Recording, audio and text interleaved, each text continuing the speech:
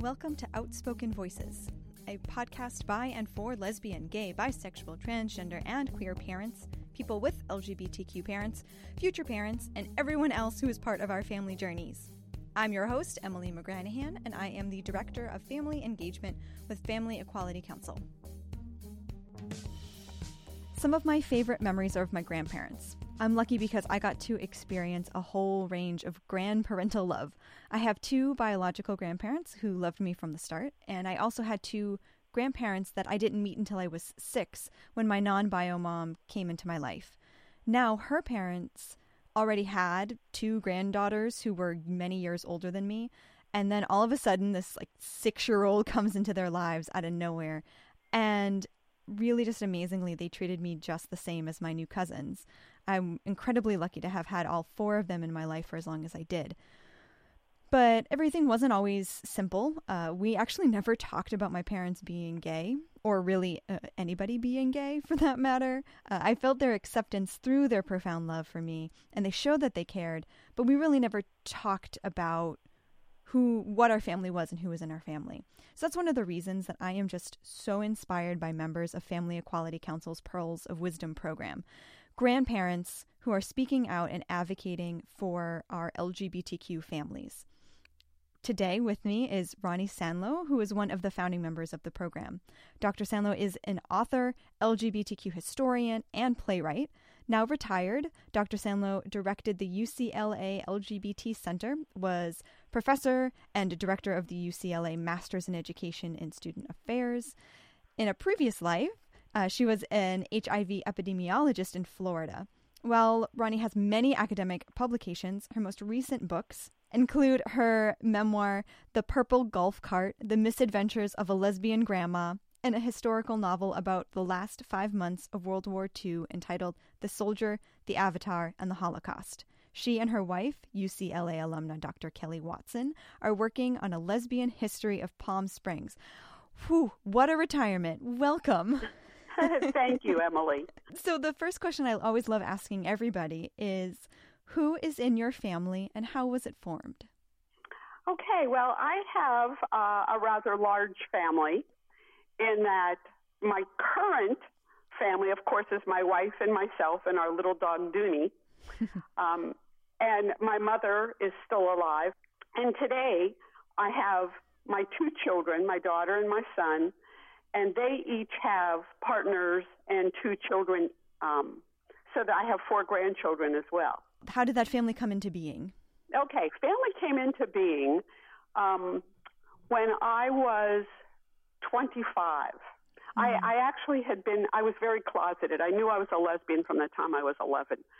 And I had fallen in love with this girl in college, and we lived together for 2 years, but she had no idea that I was in love with her. I never told her or anyone. I never acted on it. I was just happy in my little setting. Mm-hmm. And then one day my grandparents came to visit, and my grandfather said, "You're almost 25 and you're not married. What, are you funny or something?" Mm. And I thought, oh my God, he's figured it out. You know, it's leaking out of me somehow because I had never said the words. And so I called this guy who had been my sort of default date in college, who had asked me to marry him just before we graduated. And it was like 2.5 years later, and I called him and I said, "Do you still want to get married?" And he said, "Yes." So we were married within 3 months of my grandfather's comment, and I was pregnant immediately thereafter, and very distinctly thought to myself, now no one will ever again ask me if I'm funny or something. So I was very much in a closet whose door I had just nailed shut. So I was married. I had my daughter. 3 years later, I had my son. And at the age of 32, I knew I just couldn't live the lie anymore. It was killing me. And we were now in Florida. My husband had been a middle school band director in Florida. And so when we got married, I moved from Los Angeles back to Florida, but this time to the Orlando area. And 2 years prior to my coming out in 1979, Anita Bryant had done her thing in Miami, which repealed Miami's new gay rights ordinance. And the state, to honor Anita Bryant, created their first anti-gay parenting laws. And when I came out in 1979, knowing absolutely nothing about these laws, I lost custody of my two children, who were now 3 and 6. I was so incredibly angry and sad and depressed and pretty much of a wreck. But that fueled my anger so much that I became very active in, back then, the lesbian and gay civil rights movement, when very few people were.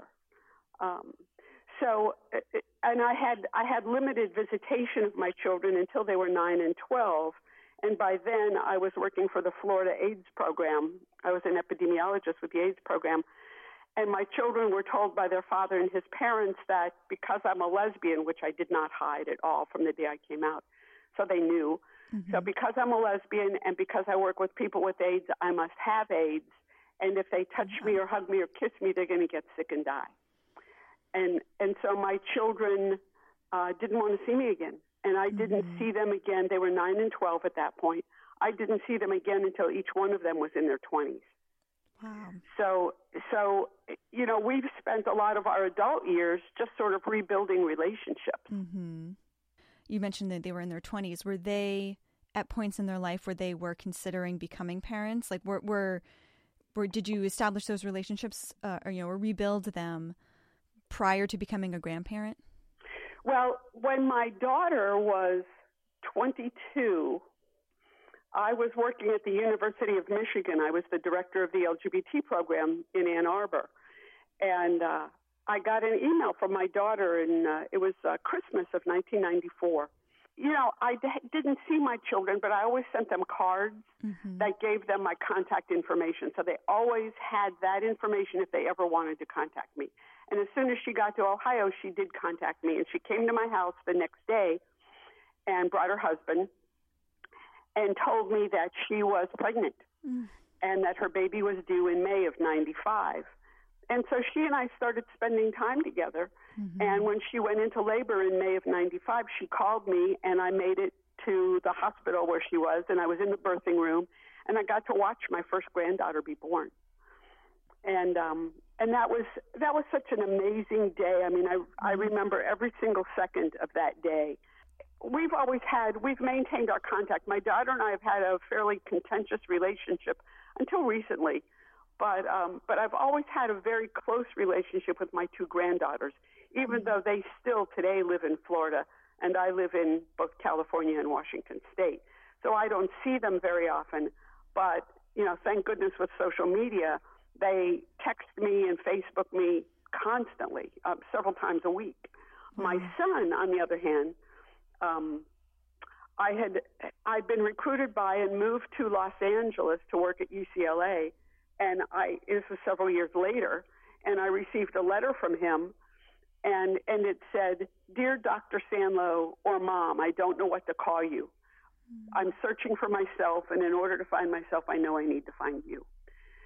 And we began corresponding by mail. He didn't have a computer. He really had just come off the streets. And he didn't have a computer, but we wrote to one another, and I sent him a plane ticket to come visit me for Thanksgiving of 1998. And he came out to California, and we started rebuilding our relationship. Now, I thought this kid was gay from the time he was a year old. I was in Orlando for a conference, and it was my birthday weekend, and he was 28. And he came to my hotel, and we were going to have dinner together. And he said, "Mom, I have a birthday present for you." And I said, "What?" And he goes, "I'm gay." and I'm going, you know, this child is probably the last one to know because everybody else knew. But he came out, and when he told his father, he was disowned by his father and his grandparents. And so I told him, you know, put your clothes and your cat in your car and come live with me in Los Angeles. And 3 weeks later, he was in my apartment in L.A. Wow. So we started building our relationship immediately, and we have a great relationship. He's up here in Seattle now, and you know, he was never involved in a relationship with anyone. He would date periodically, but he didn't get involved in a relationship. But there were two young women with whom he'd been friends in Florida, and they moved out to L.A. also. And I officiated at their wedding, which was really sweet. But they asked him to be the donor daddy for their child, and turned out to be children. They've got two little boys, and my son is the father of these two little boys. And they're all very close. And so, I have these two beautiful little grandsons who are 8 and 4. My parents have been accepting of me since the day I came out in 1979. Wow. They've been very accepting of my son. My oldest granddaughter is 23, and she's been in a relationship with a woman for the last 4 years. And she identifies as pansexual, not as lesbian. My son has gone from identifying as gay to also identifying as pansexual. The foundation of this family is really strong, and it really does have a basis in the LGBT community. It seems like of the sort of generations of people coming out, yourself and your own experience, your son, and now your granddaughter, this is someone who is, this is the youngest of the 3 sort of generations to be out. Do you think that is in part just how our culture has changed, or do you see conversations at home having a role in some of that? What I attribute it to is the conversations that both my granddaughters have had with my daughter. Although my daughter and I have had this contentious relationship for years, my daughter has been very supportive of me as a lesbian and of her brother as a gay man. And she's a tremendously outspoken ally in Florida, and has been from the time the girls were born. So these little girls always knew that they had a lesbian grandma. So, they've had this sense of social justice around LGBT issues their whole lives. And, and I really give my daughter lots of credit. Having been raised in a home where lesbians and gay men were vilified, especially lesbians, were vilified. Given that that's the context in which my children were raised, their socially just consciousness is really quite astounding to me, has been forever. Yeah. As I had mentioned, I was very close with my grandparents. I saw them all the time, but we never acknowledged that my parents were gay, or that was something that was important, or that having queer parents was a critical part of my own identity, which is also just it's so compartmentalized in some ways because, Nancy, one of my moms, didn't start dating my biological mom until I was older. I was about 5, and so I met her when I was about 6, and I met, my grandparents and when I was more around 6 years old. And so it's just incredible to think of, they love their daughter. They love then their daughter's brand new 6-year-old, and they love their daughter's partner, but they wouldn't acknowledge what that was and where we fit into the family. Other than this is my granddaughter unequivocally, but so they could feel that love and they could show it, but talking about it was really totally different. It was very separated. You just made me think that it might be similar to that today in that people don't talk about it, but I think especially in the context of my family, it's just a given.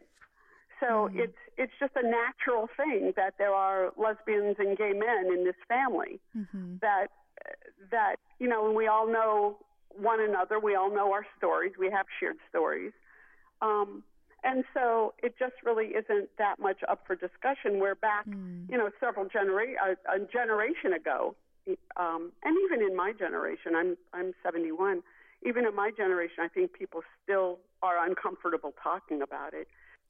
I suppose it's so much more present and familiar in some ways with now younger generations.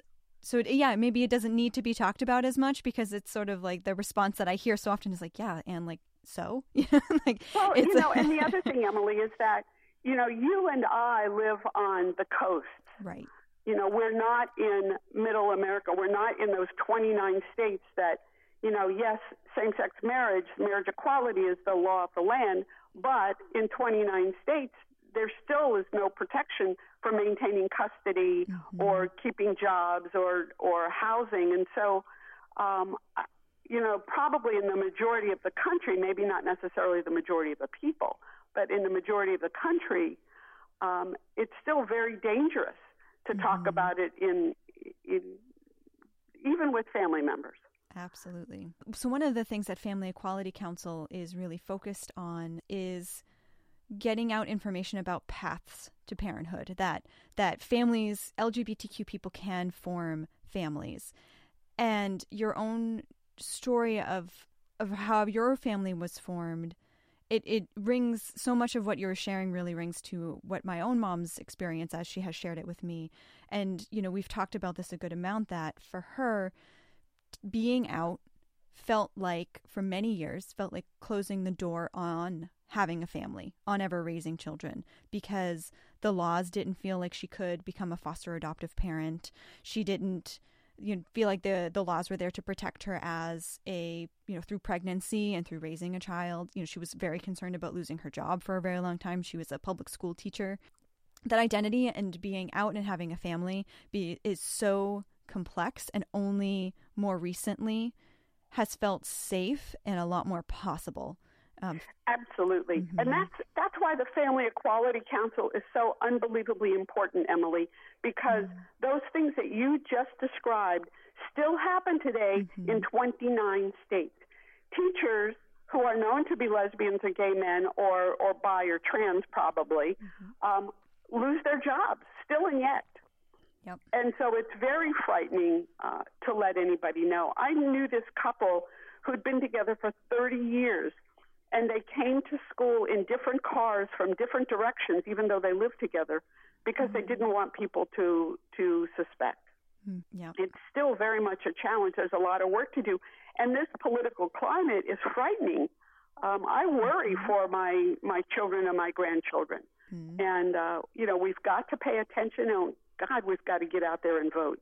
Yes, absolutely. Yeah, even just, at the time of us recording this now, just recently in Kansas and Oklahoma, we've seen license to discriminate bills that would allow child welfare agencies that are contracting with the state to discriminate against anyone that they deemed having a moral objection to placing a child with. So really denying then foster and adoptive homes to children. I mean, it's just not in the interest of kids. And so they can say that about someone of a different faith, someone of no faith, a single individual. And especially, really this is coming, it is blatantly coming at LGBTQ identified people. Absolutely. The religious liberty laws, that the executive order was just signed, 2 weeks ago maybe, that created the religious liberty laws. And it's and Florida was the one that created the anti-adoption, anti-gay parenting laws in 1978.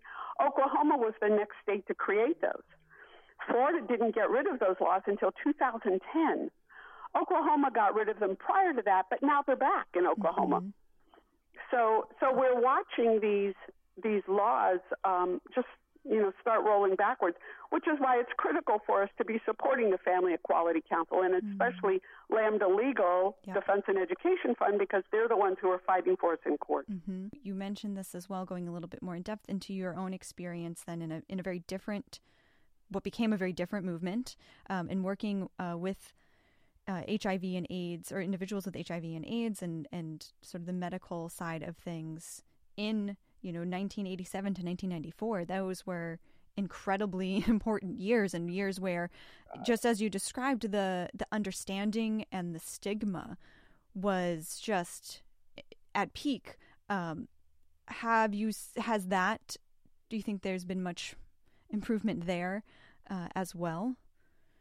Well, the improvement has been that HIV AIDS is treated a little bit differently now, or perhaps a lot differently than it was before. And I don't know if that's good or bad, but, now it's treated as a chronic manageable disease as opposed to a death sentence.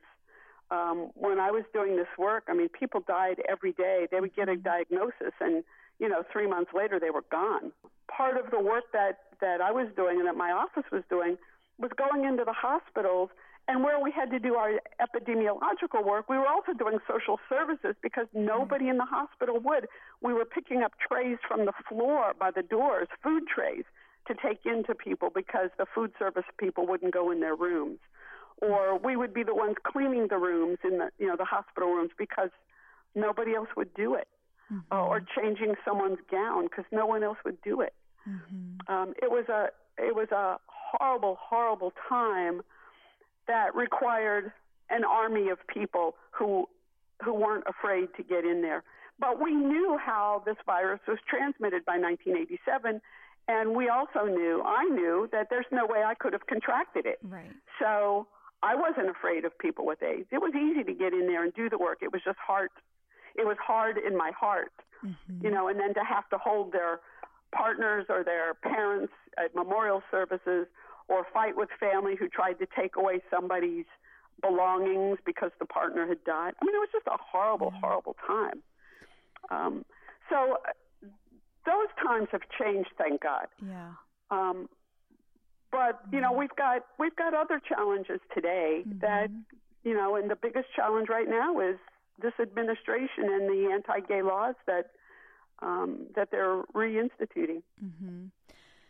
Has being in contact and being in touch as frequently as you're able to do now, thanks to in part to technology and traveling and visiting with your grandchildren, it seems like that has a sort of an added meaning, I imagine, in your experience, because you're seeing your own children as they became parents and sort of grew into parenthood, and then being with your grandchildren at ages where you were forced to be apart from your children. What does staying in touch sort of mean for you, and what are some of the ways that you've been doing that? You mentioned a little bit of some of the technology you've been using. Right. Well, one of the things that I've done over the years is I've tried to be present when my granddaughters, who are older now, they're 20 and 23, I was present at their various rites of passages. So, whenever they would go from one school to another, or their high school graduations, I would be there. I was there. I was present with them and for them. And then to be able to stay in contact with them on Facebook, which one granddaughter, I think we touch base at least every other day. She's in college right now. She's 20. And the other granddaughter's 23, and she works full time, and she's got her girlfriend. So we're in touch maybe once a week, once every 2 weeks, something like that. But it's always through messaging, through texting, every now and then a phone call, but rarely a phone call, to be perfectly honest. But I think that I don't care how we stay in touch as long as we do. My two little grandsons.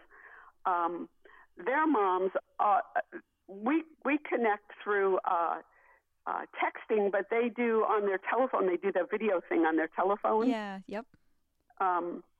So they are always sending videos, and I'll send videos back. So I chat by video with the two little boys, and that's fun. That's really wonderful hearing that. When my grandparents were, for the most part and for many years, physically, geographically very close to where I was. So I saw them, but technology played absolutely no role in how present they were in my life.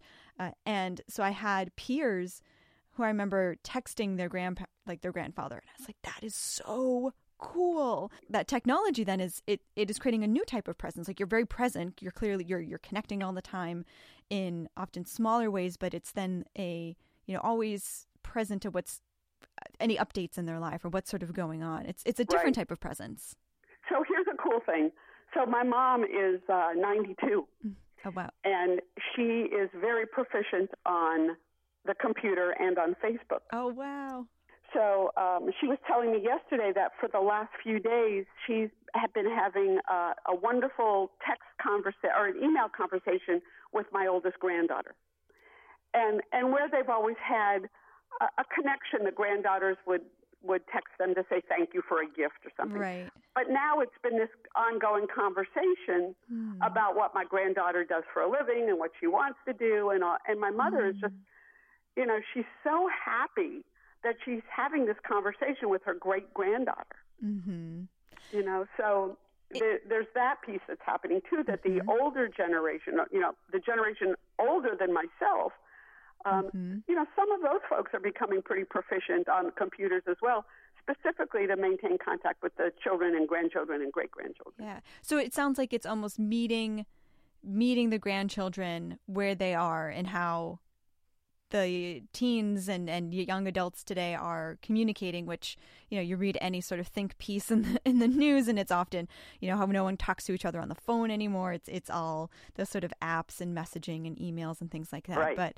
But now is that sort of, for you, was it that need to meet them where they were, or were you sort of already on Facebook and on some of these different platforms? Well, I was already on them, but that's because I worked in higher ed, and that's how. That was the only way I could communicate with my students. Yes. So I was already, pretty proficient on those kinds of applications. If I wanted to have the relationships with younger people and do the work that I needed and wanted to do, I had to get with the program. And because I did, that really helped me with my relationship, with my grandchildren. Yeah.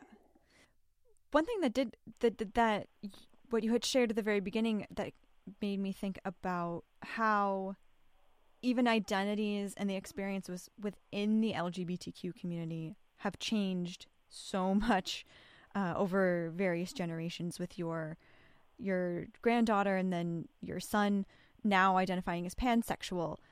You were in higher ed, so I suppose I'm sure it was a different experience than those who maybe identify as LGBTQ but are not so frequently exposed to college-age students who are having some of these conversations, or certainly academia where identity and language are always changing. Have you had conversations with people of like, no, pansexual, like that's an identity, what that is, why it's legitimate, anything like that?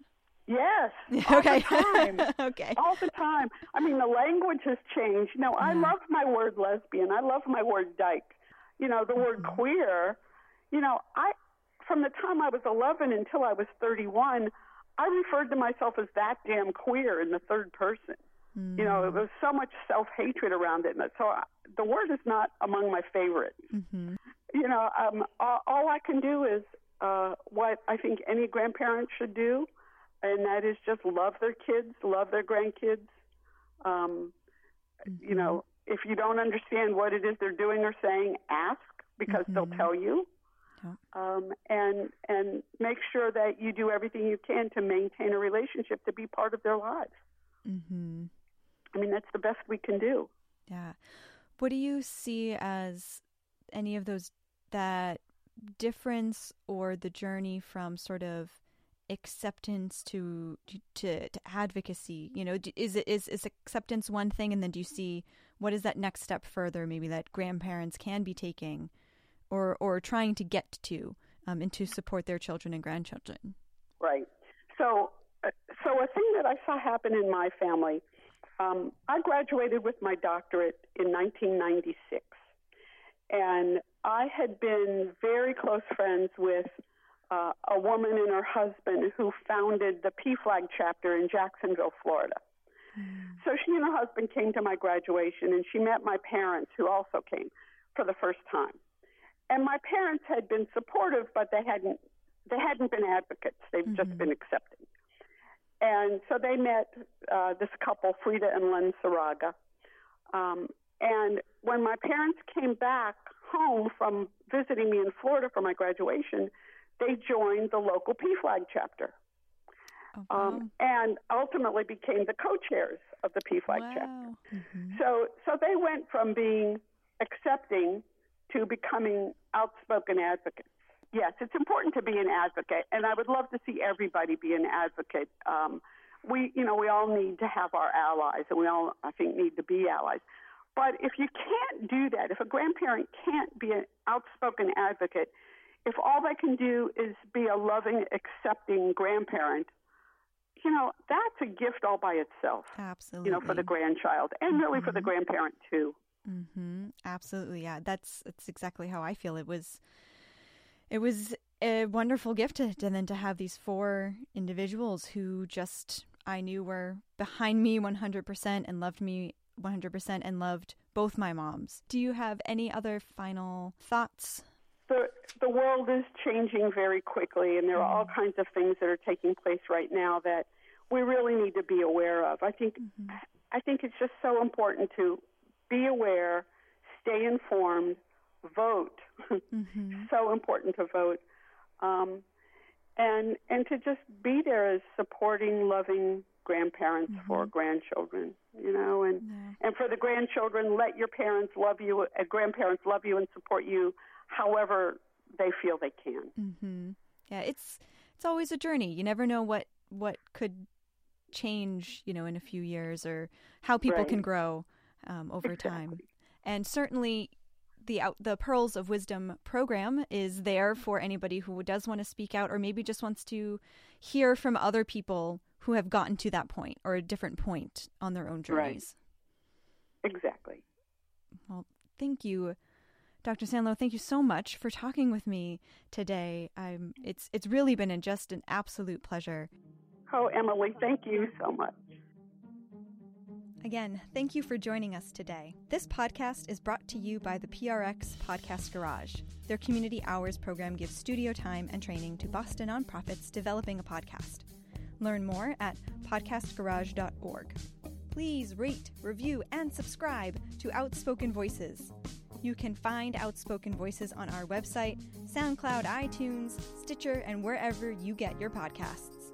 You can find Family Equality Council at familyequality.org and on Facebook, Twitter, and Instagram at Family Equality. Until next time, remember that love, justice, family, and equality is what brings our families together.